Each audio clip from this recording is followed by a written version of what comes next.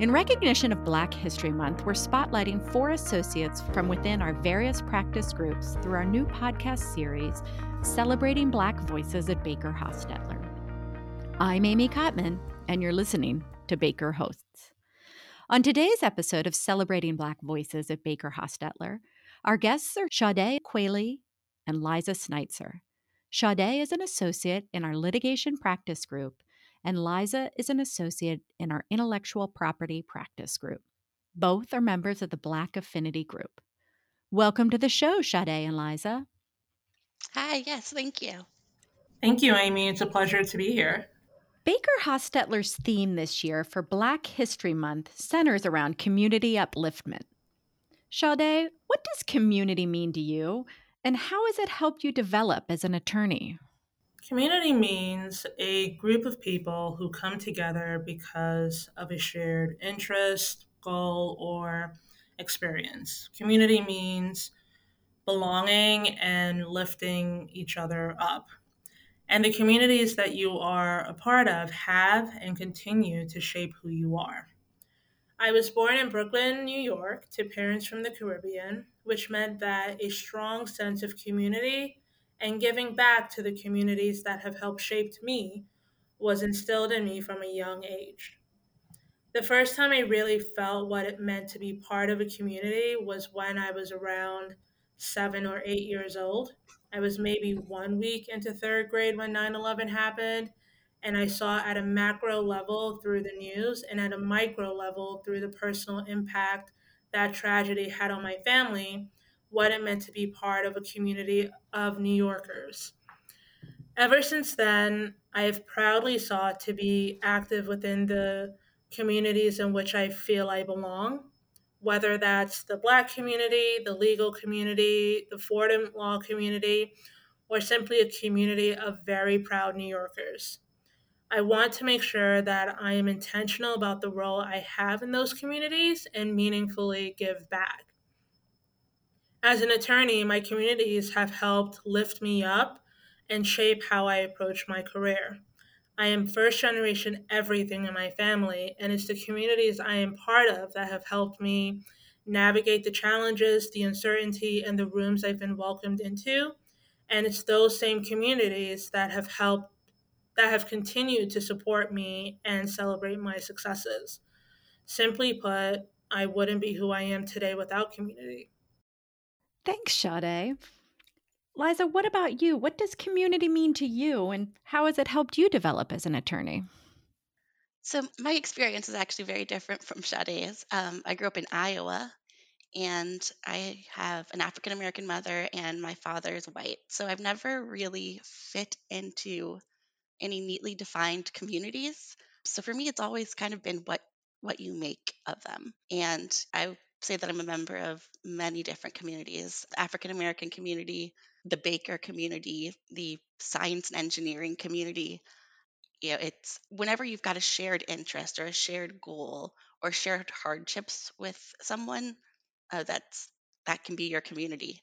And for me, it's really going about your life with the mindset of rising tides raise all ships. And if someone has something in common with you, seeing them prosper is going to help you prosper. It helps everyone prosper. And that's really been beneficial to me as an attorney because I've had just the best mentors who have had something in common with me, either the fact that we're women in the IP world, or that we're African American attorneys, or just that we're science and engineers in a legal field, which is kind of a niche place to be. I've had people looking out for me and showing me the ropes and taking their own time and talents to make sure that I'm the best attorney I can be. So I try to do the same with younger associates, especially African American associates, because I know going into this career can be very intimidating. So I do my best to make sure that the younger associates that I interact with can learn from my experience and I can show them the ropes because it's better for them, it's better for me, and it's better for the profession in general. Sade, you clerked for the New York State Supreme Court Appellate Division, First Department, before coming to Big Law. What was that like, and how did it help you transition into working at the firm? I loved clerking, especially at the appellate level. Judge Moulton was an incredible role model, a brilliant judge, and a compassionate leader who cared so deeply about wellness within the profession. Clerking allowed me to hone my writing skills and taught me what makes effective written and oral arguments through the hundreds of briefs and oral arguments I had the privilege of reviewing and observing. And it taught me how to see all sides of an issue, not just what is presented by the plaintiff and the defendant. Transitioning to Baker Hostetler, that experience has been invaluable when helping my teams develop strategies for handling certain issues, when preparing motions for clients, or communicating with opposing counsel. I'm not sure I would have had developed that same confidence in my skill set without clerking. As you gain more experience within commercial litigation, Sade, how do you think this will help you make a difference and give back to your community? Well, Amy, it's important to me that I use the skills that I am developing and honing as a litigator to advance my practice here at the firm, learn how to be the most effective advocate for my clients, and to give back to my community. One way that I give back is by volunteering with causes that are meaningful to me, such as through the Association for a Better New York. There, I serve as a member of their Young Professionals Steering Committee and have the opportunity to advocate for programming and other opportunities that would enable that community of over 4,000 professionals to develop their leadership skills, to become knowledgeable about how the government and public and private sectors work together and independently for the benefit of the city and its residents, and to volunteer their time engaging in on the ground initiatives that have real time impact. Another way is through mentoring. I am a big proponent of lifting as you climb, and I recognize that as a Black woman, there aren't a lot of people who look like me in this profession. I have had incredible mentors here at the firm and elsewhere, and I understand the importance of having someone to bounce ideas off of and serve as a guide when navigating unfamiliar spaces or situations. It's important to me that I continue to pass down the knowledge I've gained to students, particularly students of color in high school, college, and law school, and to lawyers who are junior to me. Ultimately, no one can find success alone, and I'm happy to play even the smallest role in someone else's journey if it means helping them have a smoother path to achieving their goals. Liza, prior to law school, you gained significant technical and patent experience working as a patent drafter and an electrical engineering intern and performing particle physics research at the CERN Large Hadron Collider. What led you to pursue law instead of continuing your journey as an engineer and physicist? So it's a interesting story.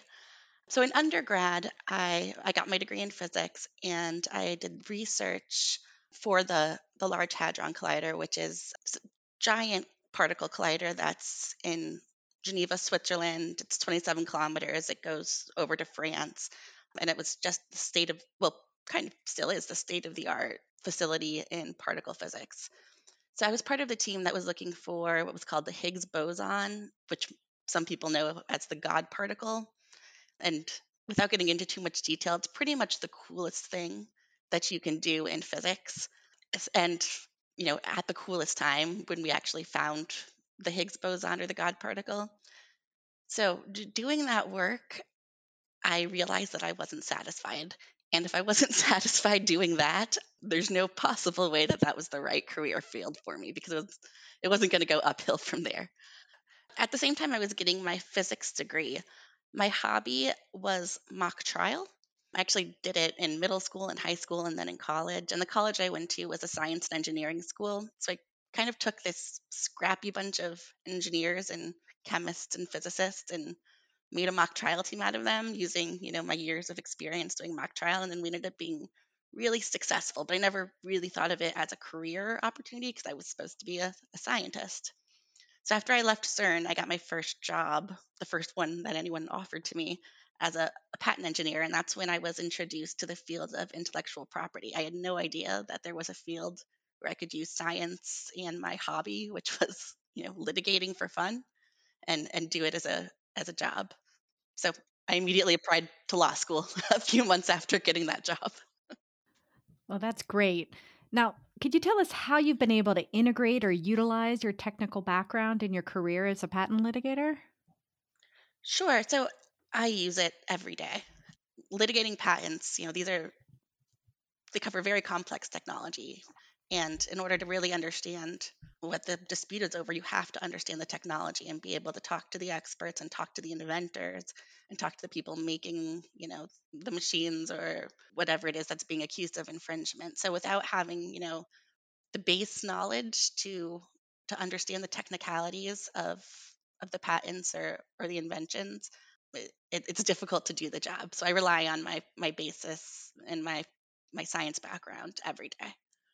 Are there any initiatives or pipelines that you're involved with to help encourage people in the scientific and engineering communities? So I think it's just so important to get young people into math and science. And a lot of people, particularly in disadvantaged communities, see math and science as, something they have to do or as a burden, when it's kind of a beautiful thing that helps you understand the world better. So I'm involved with an organization in DC called For Love of Children, and it takes middle school students who are falling behind in math and science and sets them up with a tutor to try to get them caught up to their grade level. And I found through that one-on-one interaction with these kids, you can really change the trajectory and the way that they think about math and science as just being something cool and kind of a superpower almost. Switching gears a little bit, Sade, can you tell us what inspires you? My family, my friends, New York City, Serena Williams, even myself. I have been privileged to be raised in a city as resilient as New York and to be surrounded by people who have shown me the value of patience and remaining true to yourself even during challenging times.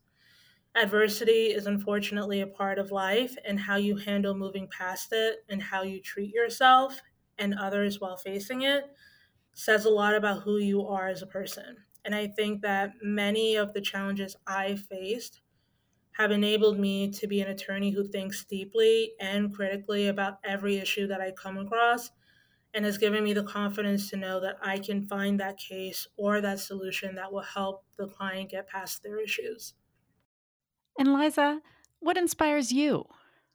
I find it really inspiring that I get to work in a field that I think is really pure. First, the legal field.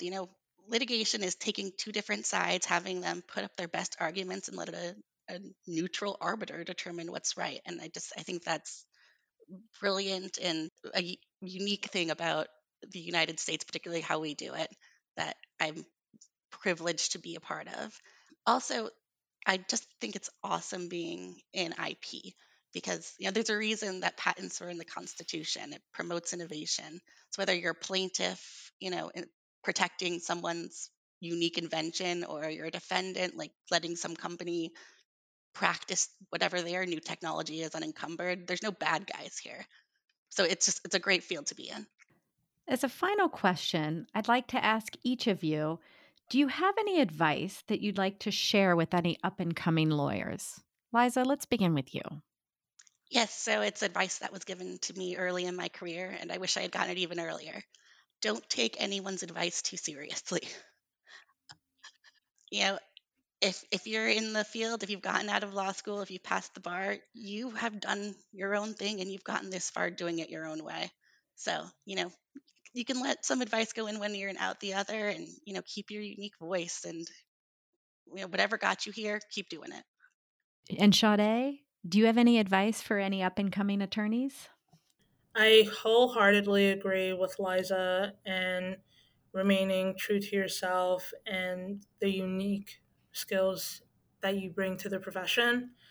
And I have three additional pieces of advice I'd like to add.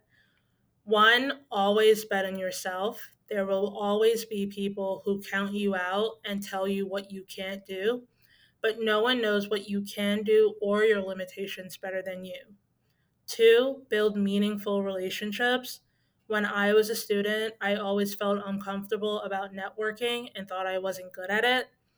The way that networking had been explained to me always felt so transactional, and I'm not the kind of person who can go up to a person solely because I want something from them. When I stopped networking and started building relationships by getting to really know people, I saw my network expand with genuine connections that I've been able to gain incredible mentors from and provide support to when necessary and leverage when necessary. And 3, take care of your physical and mental health.